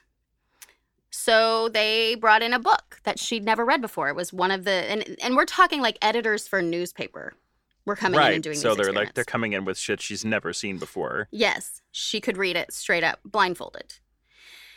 And then you think, okay, well, maybe she could see through the blindfold. But if there's different people doing it, that seems... It seems odd. I mean, it seems unlikely. I mean, I don't know. I mean, I guess we're not there to see, the control of the experiment, but it's still pretty suggestive. I mean, it's still... it's still weird that it took 5. I'm still harping on the fact that 5 grown-ass men were required to hold down a little 100-pound girl that has been, like, unconscious from bleeding out. From bleeding out, yeah. And one of the things that they did was they were like, okay, fine, let's see if she can do this. So they had these block letters, and they had her name in it and then other letters mixed in. And she pulled, with the blindfold on, pulled those letters out to spell Mary. And, yeah. So the doctors that she was seeing at the time determined that she had a condition called catalepsy, which is a medical condition characterized by a trance or a seizure with a loss of sensation and consciousness accompanied by rigidity of the body. Sounds exactly like what she and Laurency has, right? The clergy members, though, felt that it was a mystery of God's providence and that they probably shouldn't get involved. That was their stance. This is a mystery of God, so we should keep our distance and let God handle that. Did their descendants move to Westfield, New Jersey? It's possible. It's probable.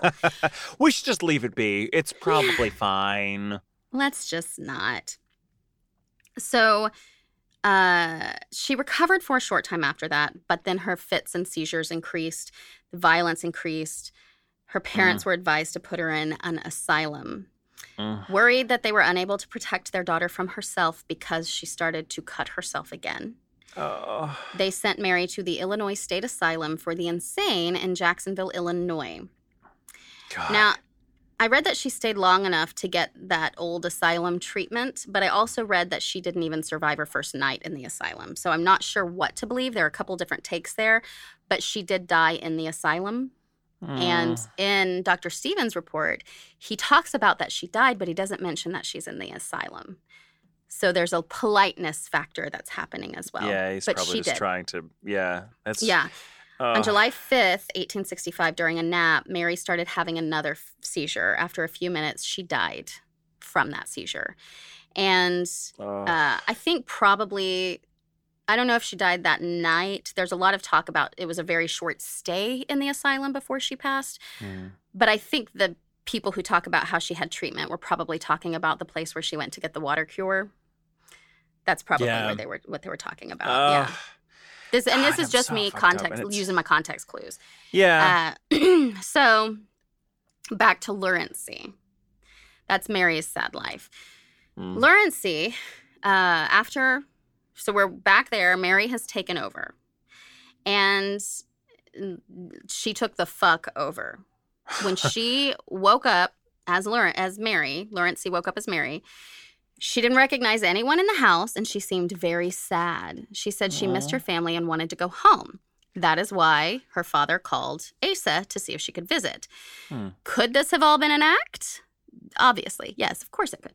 However, any symptoms of catalepsy were gone at this point. She didn't have full-on violent seizures once Mary took over. About a week afterward, Mary's mother and sister, Mrs. Roth and Minerva, went to the Venom house to see what was going on.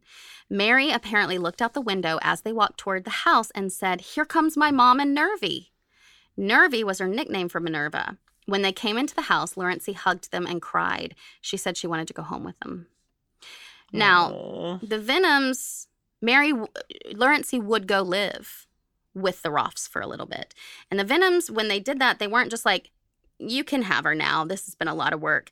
They were actually very worried about her because Laurency was very troubled. They had to watch her all the time because they never knew when a seizure would hit her. They didn't know if it was going to be violent. They didn't know how she would behave. They didn't want her to hurt herself, and they certainly didn't want her to hurt anybody else. Yeah. So they were very, very worried about what would happen if Laurency went to live with someone else. Also, what's going to happen if she's with people she doesn't know? That kind of a thing. But right. I mean, so they could not have made that decision lightly. There's no way. Right. Yeah, no. And it's written that it was not a light decision, that they were very, very concerned. And the Roths talked to them and said, and of course, Dr. Stevens blows it right at all the smoke up their ass talking about how great the Roths are. But I get it. They assured her, the mom in particular, Mrs. Venom, that they would take care of her Mrs. Roth explained to her that she had been through the same thing with Mary, so she knew how to take care of her. She knew what to do if she was having these seizures and these fits. So they eventually agreed and asked Mary how long she would stay in Lurency. And she replied that the angels would let her stay until sometime in May. And sure enough, Lurency stayed with the Roth family from February 11th until May 21st. Of course, the neighbors would talk. One preacher told the Roths, "I think you will see the time when you will wish you had sent her to the asylum." Another relative of Lurency's said, "I would sooner follow a girl of mine to the grave than have her go to the Roths and become a spiritualist." So that's concern for the girl, obviously. Yeah. These are the same people that'd be out protesting the COVID-19 like lockdown measures too. They'd be like, I need a haircut. Who cares about your health? It's all a conspiracy. But my roots. And it's so funny because those people aren't getting their roots done regularly anyway. No. Let's be honest. No. They're Bitch, just mad that is a 3-month long and they wouldn't be leaving their root fucking job, house either. They're just mad that someone's telling them what to do. They're just a bunch of fucking brats. Right. And how come there's so many fucking people that are retired wanting to go back to work? Fuck you. Yeah. It's because they live in a fucking fantasy world and be damned what it costs any of the rest of us. Fuck well, 'em. and also the Fuck majority 'em. of it is paid for by billionaires to make it seem like there's actual people. But the vast majority of people don't feel that way. And then they'll film it really close to make it look like there's thousands and thousands of people, but there's not. Oh, yeah. Yeah. So, oh, yeah. Anyway. We know that. We know that trick. Yeah, right. So, don't we?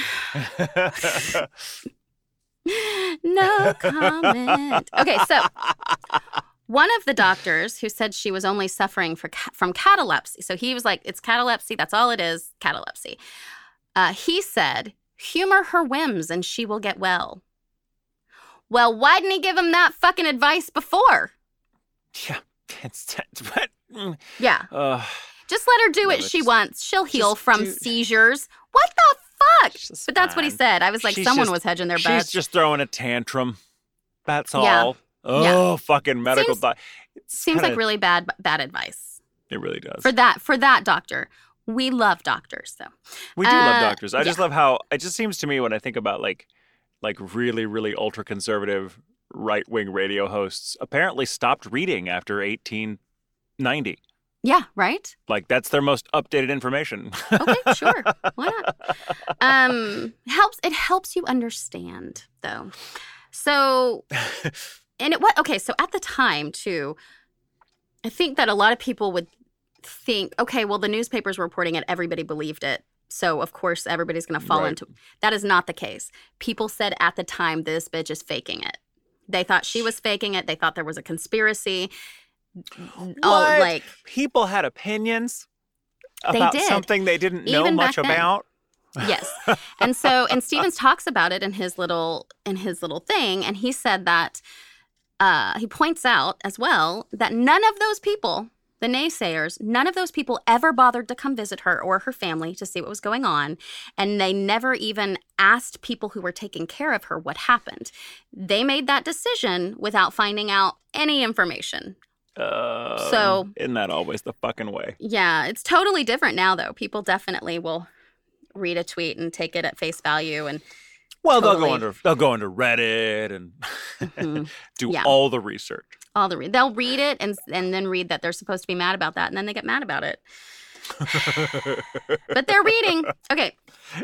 Meanwhile, it seemed as though Mary had come home. Lurency recognized names and faces of people she'd known while Mary was alive. Mary had known while Mary was alive. But remember, Mary died 12 years before she took over Lurency. So Lurency was only 3. Yeah. So this is a lot of people to know. She also seemed 3-year-old. For a 3-year-old, yeah. She also seemed to remember a lot of experiences Mary had. She was social. She took care of her chores. She was normal. She experienced trances once every few days, but they weren't violent. They weren't seizure-like. They seemed very, very gentle in comparison. During the trances, other spirits claimed to visit through Lurency's body. Mrs. Roth wrote a lot of letters. There are a lot of letters that were written at the time to family members and other people, to Dr. Stevens from the family. And so these letters were used in this pamphlet, this article as well. And this is Mrs. Roth in March. A lady came through at our house who claimed to have lived and died in Tennessee and says she was afflicted from 8 years of age till 25 when she died with a similar disease and in a similar way that Mary died. She says that Mary has control of lurency venom and will retain control till she is restored to her normal condition when Mary will leave. Mary is as happy as a lark and gives daily, almost hourly proofs of being Mary's intelligence. She didn't recognize Lurency's family or friends at all. She knows and recognizes everything that our Mary used to know and nothing whatsoever of the Venom Girl. She now enters the trance without any rigidity of the muscles whatsoever, very gently and at her own will, describes heavenly scenes, etc. We think all will be well and Lurency restored her... We think all will be well, and Lurency restored to her Orthodox friends yet. Some of the relatives are yielding by Mary's calling their attention to things of 13 years ago that transpired between her and them. It wakes them up. It is wonderful. It would take a volume to give the important items that have occurred. Wow. Yeah. On May 7th, Lurency and Mrs. Roth had a private conversation in which Mary told her mother Lurency was coming back. She was sad about it, and there was a chance Lurency wouldn't let Mary come back at all. She lowered her head for a moment. When she looked up, she appeared startled, and she said, "Where am I?" Mrs. Roth spoke with her for a bit and asked her if she had a pain in her chest. Previously, Mary had been holding her chest and saying she had a pain there. Right. Lurency did that before she would have trances previously. So it's just an interesting connection. Yeah. When Mary, or when Mrs. Roth asked her about that pain in her chest, Lurency replied, "No, I don't have it, but Mary did." After about 5 minutes, Mary reappeared through Lurency. As time went on, she appeared more and more affectionate to the Roth family. It was as if she was craving their touch. And then I did the same fucking thing. Okay. And I need to stop flipping it with my thumb. So they asked her about it. Like, there's this, one of the stories her sister told in a letter was that she was kind of annoying her parents, the Roths, with touching and holding them and wanting to love on them and kiss on them and just be close to them. And they asked her, like, what the fuck is going on? But I'm sure they did it nicer. She told them it was because she knew she was going to have to go back soon. And afterwards, she wouldn't be able to touch them anymore. She would only be able to visit in spirit. And that sometimes they wouldn't even know she was there.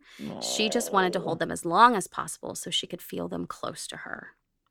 Which is so sweet and it's sad. So sad. So she also seemed to be popular in the spirit world. She talked to all kinds of folks, including kings and queens, which is what makes me immediately suspicious. Of course, it was like Queen Anne and Henry VIII and shit like that. So then I'm like, really? But some of these encounters I mean, they were unusual. dead. They were dead, so... she would know names and important dates and moments from a lot of people who died, and they were people Lurency would have never met. Lurency also assumed the identities of numerous dead people as well when she would enter these trances as Mary, which is very confusing. She would talk like them. She would behave like them with frightening realism. Some Inception shit right there. Yeah. She was this person's grandfather that was in the room or grandmother and physically changed, like the way she was carrying herself and the way she was talking. It was still her voice, but it was the way that she spoke was different. The things she talked about, specific things that grandmother did. Wow. The person that was there 100% believed that was their grandmother based upon what she said. And she did it a lot. There were a lot of people. Were all of these people ready to believe? Probably. But she was 13 years old. Yeah, it's unusual. It certainly gives me pause for thought. Yes. And regardless of the flux, apparently Mary was the one in control of these visitations. And at one point, she claimed to have contacted one of Dr. Stevens' daughters that had died at about the same age. And the girls came up with an idea to let Stevens' daughter take over so that she could go home with the Stevens and visit for a weekend. It is such a teenage girl thing to do. I would read that book, absolutely. So apparently all the adults were like, no, maybe not. Maybe that's pushing it too far. So my house, my rules, young lady. I can just totally see the story of this one girl that's alive and these two spirit girls, and they're all like friends in this other realm talking about, ooh, wouldn't it be fun? Let's do it. Talking about boys. Yes, and who's going to live in Lurency that day? So let's see, where was I? Okay, so when asked where Lurency was, Mary would reply, she's gone out, or she's taking lessons in heaven, and I'm taking lessons here. According to Mary, Lurency was getting healed in heaven from the seizures and the fits, that they were fixing it. And, you know, I guess she was getting the real water cure, whatever that was. Mary eventually told the family that she was going to leave the body of Lurency. She was getting universal health care. Right. Yeah, that's heavenly health care. So, yeah, Mary finally told them, I'm leaving Lurency's body on May 21st at 11. And so it's like very specific. She spent that morning saying goodbye to the neighbors. The neighbors prayed with her. The neighbors 100% believed that it was Mary because of things that she knew. And she would visit them, and she played with kids in the neighborhood. She was there for 3 months and 10 days, something like that. Yeah, she was there a long time. And so she said goodbye to them. She returned to the Roths to say goodbye to her family. At 11 o'clock, Lurency showed back up. Minerva, Mary's sister, escorted Lurency home, which was Mary's request. And Minerva at this point had moved out. She was married. She had had a miscarriage that Mary said during one of her trances that she could see her baby, and they hadn't told Lurency or Mary about this baby. Wow. But and so she came back to take her home, escort her home. And Lurency said, do you want to talk to her on the way home? Because I feel like maybe you guys should have this time together. And Minerva was like, I think that would be really nice if you don't mind. And so Lurency was like, okay. And then Mary was like, I'm back, bitch. And then they talked for the trip. And that's word for word what happened. I love that. And so it's much. Just, the whole thing is so girly. Like, it's consistently girly. So, so that she stayed and they talked. And then when she got there, Lurency took over. On May 22nd, so the next day, Asa Roth wrote Dr. Stevens the following letter. Thank God and the good angels, the dead is alive and the lost is found. I mailed you a letter yesterday at 10:30 a.m. stating that Mary had told us she would go away and Rancy return at 11 o'clock, the 21st of May. Now I write you that at 11:30 a.m., Minerva called at my office with Rancy Venom and wanted me to take her home, which I did. She called me and Mr. Roth and talked with me as a young girl would, not being acquainted. I asked her how things appeared to her. They seemed natural. She said it seemed like a dream to her. She met her parents and brothers in a very affectionate manner, hugging and kissing each one in tears of gladness. She clasped her arms around her father's neck a long time, fairly smothering him with kisses. I saw her father just now, 11 o'clock. He said, she has been perfectly natural and seems entirely well. You see my faith in writing you yesterday morning instead of waiting till she came. Yeah. Okay, so we can break this apart a bit. We can be skeptical about this. First of all... Well, yeah, sure. Yeah, they say that the families didn't know each other, but they did. I mean, they knew each other enough. He gives a specific space, distance, and it seems like they were about 800 feet away from each other for a couple of months. Well, and their daughters suffered very similar I mean, the same Conditions. malady. And so they would have probably been alerted to each other by doctors or whatever, going like, hey, maybe talk. I mean, or, the dad of Mary's dad would have taken an interest because he maybe just didn't want to see another family go through or make the same mistakes that they had made. Except Lawrencey didn't have those until after they moved away. So, yeah, I guess that's, it's weird. It's weird. It's weird. But they did know each other. So anytime you can determine that they did know each other, there might be something afoot, right? Right. And then on top of that, you have Dr. Stevens and Asa Roth in the room when she first started speaking as another person. Yeah. This could have just been because they were asking the right questions, but it also could have been because Lawrencey was suggestible. She was 13. She was a young girl. She was having issues.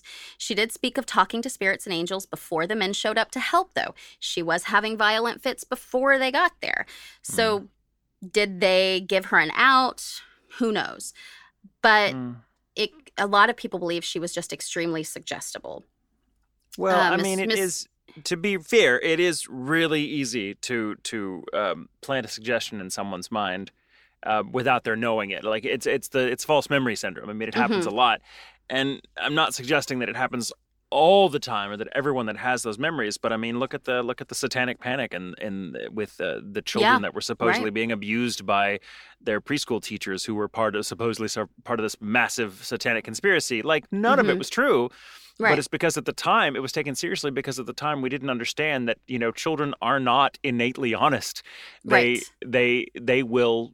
Suddenly they don't at that age, and 13 is quite a bit older than, say, a toddler, obviously, and you're a little more developed. But as a kid, you don't always know the difference between what happened what makes people happy and you may not be intending to do that. Maybe someone says, well, what if this happened? And suddenly you begin to think, well, yeah, that did happen, and you begin to color your own memory, thinking, well, you start putting the pieces together. Memory is very fallible. And not at all a good barometer of whether something actually happened or not, which is why you need multiple people to corroborate an event. But all that said, there's still things about this case that are really weird. There are. Now, another issue is that Mr. Roth is the one that suggested she let Mary take over.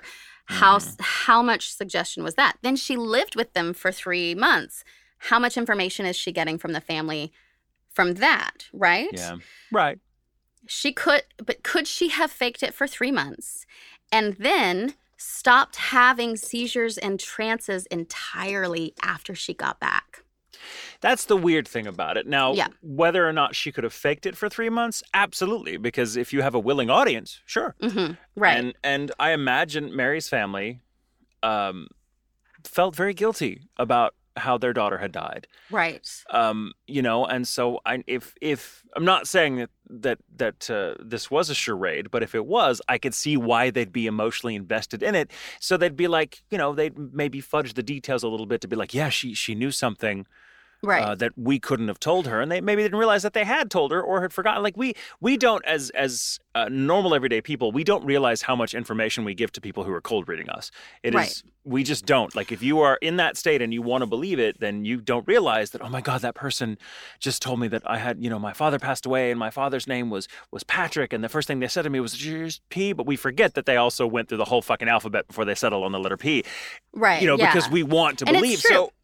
I think people who have studied human nature, right? Right. We're talking about a 13-year-old girl that didn't have the fucking internet. So how is she going to know how individual old people behave?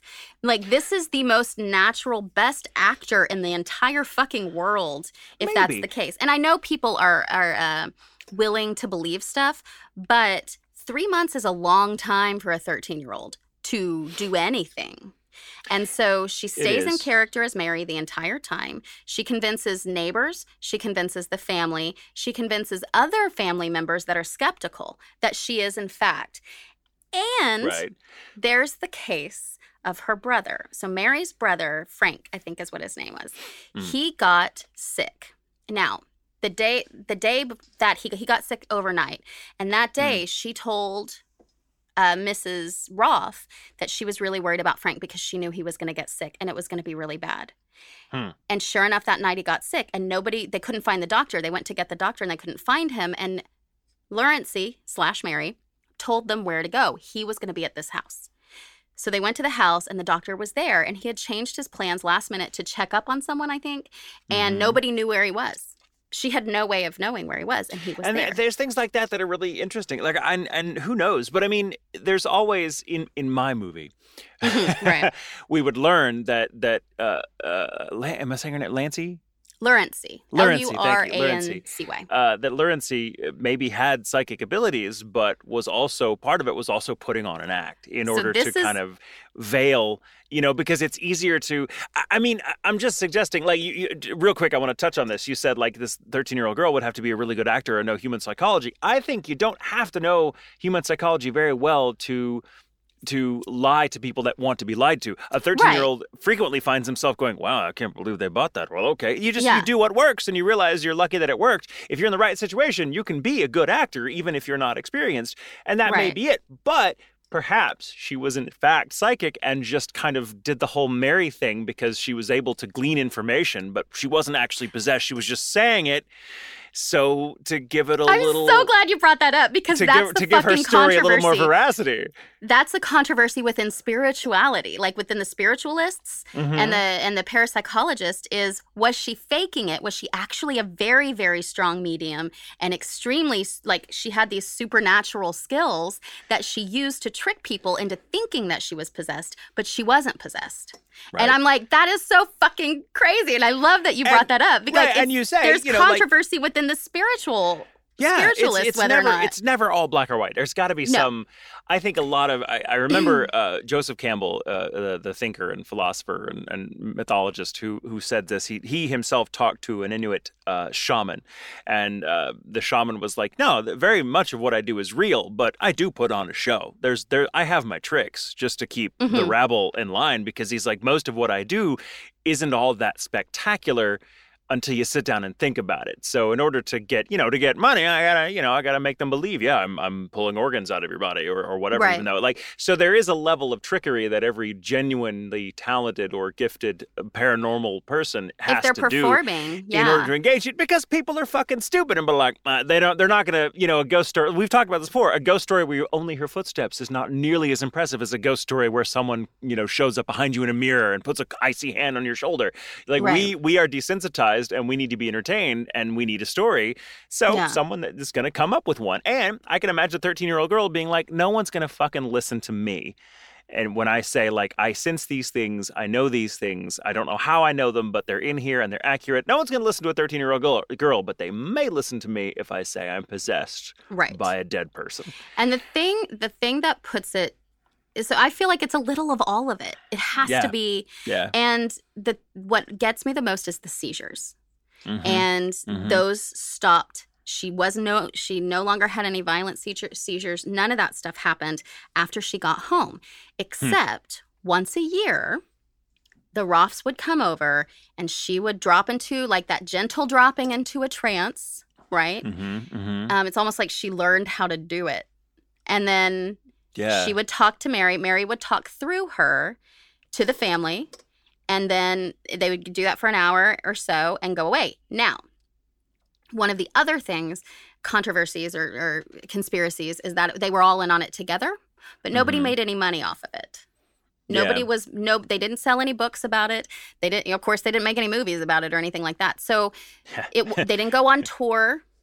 Like, the girls had the seances, they didn't go on tour. And now, the trances that they did for the family, to me, is most likely something she did to be nice to this wonderful family that was so kind to her. But they were private, and they never published a single thing that came out of any of those private trances. And that's, I still think there's a chance the family let themselves be fooled, but I think their heart was in the right place. I think they believed it. I think they believed it. And her family had to have believed it too, to let her go live there. Right. And, you said earlier about, like, it's 3.5 months, a 13-year-old girl. I'm like, imagine how boring life would have been otherwise, though, especially in those days. Right. It's like, you're 13. It's like, you're probably going to be married soon. So why don't you go do this once-in-a-lifetime experience? And you're going to play, and it's like, that's the best time to... I suppose. I mean, it's it's complicated, obviously, but I think Right. it's what a fascinating story. And it brings up that whole, like, what about the supernatural things that have a tendency to happen with prepubescent, early pubescent teenage girls specifically? Is this one of those situations? But the seizures had started, they were there for about a year or so, and then they went away. And is it the possession that... Sorry, I was continue your thought. Well, is it the possession that caused the seizures? I mean, her first one, she was down for 5 hours. That's not faking it. You know what I mean? No. I mean, she definitely had something. Medically going on. I don't know that she was possessed. I think maybe she had access to visions or psychic information, and maybe in those days it was easy for her to equate that with being possessed. I mean, if we look at it, from a standpoint of how language was used, being possessed just had different had to have had different connotations than it does now. Because we come to this idea of being possessed as like, oh, it means a person is inhabiting you, whatever. And I'm sure there was that school of thought. There it is. There it is. In that day, but possessed could mean any number of things. It just means that you were taken, you were possessed by forces beyond your control, which is, a pretty apt description, if poetic, of what you're going through if you're having an epileptic seizure or something. In fact, there's a wonderful book about a community, I think it's a Native American community. Forgive me if I'm getting it wrong, but there's a book called "The Spirit Moves You and You Fall Down," and the title is taken from how a young person growing up in this Native culture describes the experience of epileptic seizures, and so. Spirit and being possessed by a spirit can mean any number of things to different people, depending on, because they're such nebulous phrases. And it's very easy to be like, well, I do feel possessed when she was going through depression. I know when I suffer depression, I don't feel like I'm myself. Now it's a figure of speech. And that's Mary.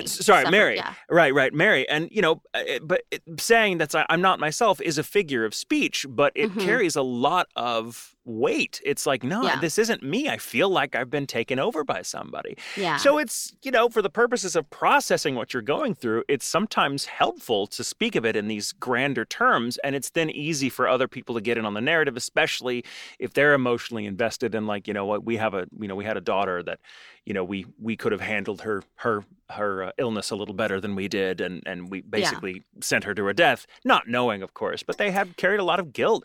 But they're still, again, she's 100 pounds, and it took 5 grown men to hold her down. Mary, like things like that. It's obviously more complicated. Weird. Yeah, and than just it's either fake or it's not. It's a little bit of both, I think. And for me, if someone was like, "You have to say what you think happened," this is what I would say happened. This girl had something happened that opened her up. Her psychic, whatever that was, to the other side, whatever. And it came through as a trance. It came through as this catatonic state, which has happened to people in the past, right? Oh, yeah. That's what happened. And she didn't know what it was, and she didn't know how to control it. But then all of a sudden, this doctor comes, and all of a sudden, things start to make sense. And she says things that make these people happy, and maybe she is talking to Mary. And so she goes to live with them where she's freer to do these trances and figure out how to control the situation, control what she's seeing and what's happening to her, so that maybe going forth, she still had them, but she could control them better and do them when nobody saw them or contact, we don't know. What we do know, though, is that after she got married, her husband didn't want her doing any of that bullshit. She stopped doing the yearly trances for the Rolfs once she got married. And everybody understood it. They said that her husband was far more into having family. And in fact, she did have children. 11. She gave birth to 11 children. Wow. And she died at 88. So she lived a very long life. She was healthy. She had all the children. So whatever this condition was didn't harm her physically long term. Wow. And in the middle of it, they were very worried about her physical health as well, which is why the asylum was such a big deal. Yeah. And I think the important thing is they didn't send her to this asylum where she probably would have died. And that's quite an act to put on for attention when your family is ready to send you to an asylum. And it makes you wonder if it is that psychic thing, if that's what really happened and she was opening it up, how many people were sent to an asylum just because they couldn't control this phenomenon that was happening to them? Yeah, it's a great way to put it.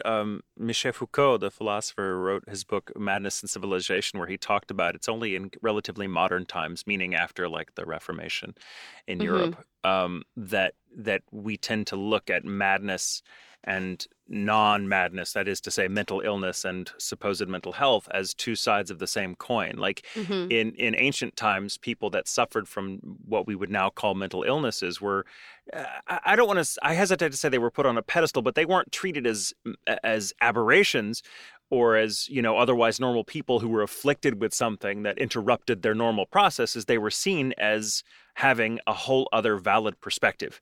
And sometimes they were seen as having gifts because certain types of mental illness, again, what we would call mental illnesses, were struck them. Like it gave these sufferers access to seemingly superhuman abilities, like, insight into what someone else was thinking. I mean, there's a lot of documentation about it. And if anyone wants to kind of cut their teeth on a rather dry philosophical tome, read Madness and Civilization. But it's really fascinating to think that like our relationship to the idea of mental illness has evolved, and it's now it's a very different place than it was.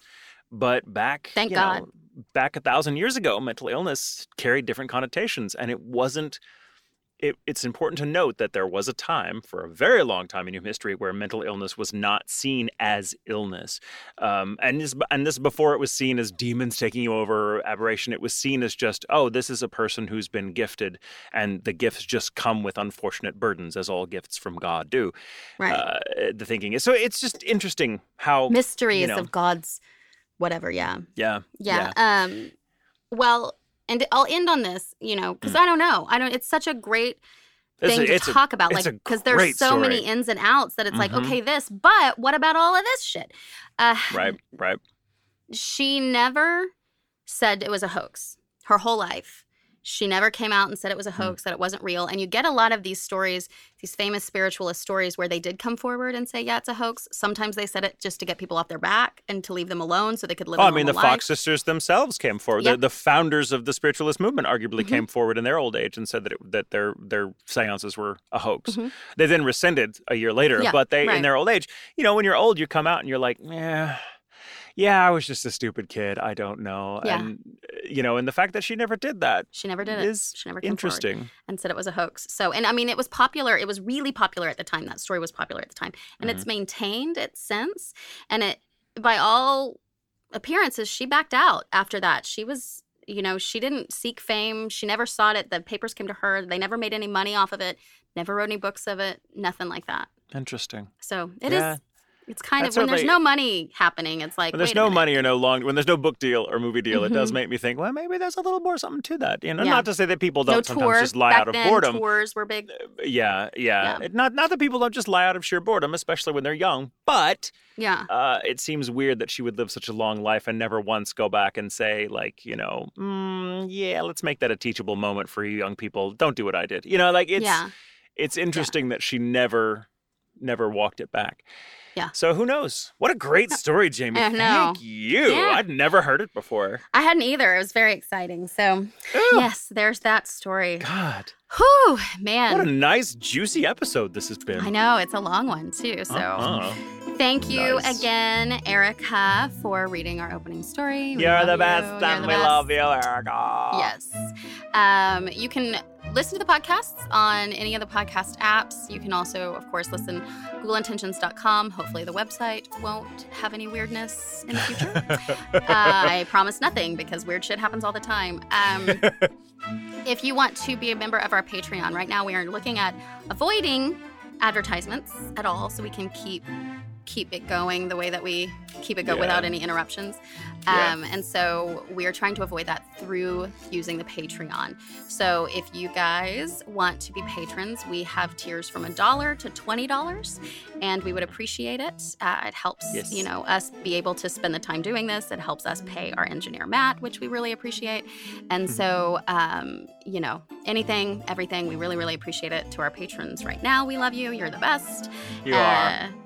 And remember, it's okay to sleep with the lights on.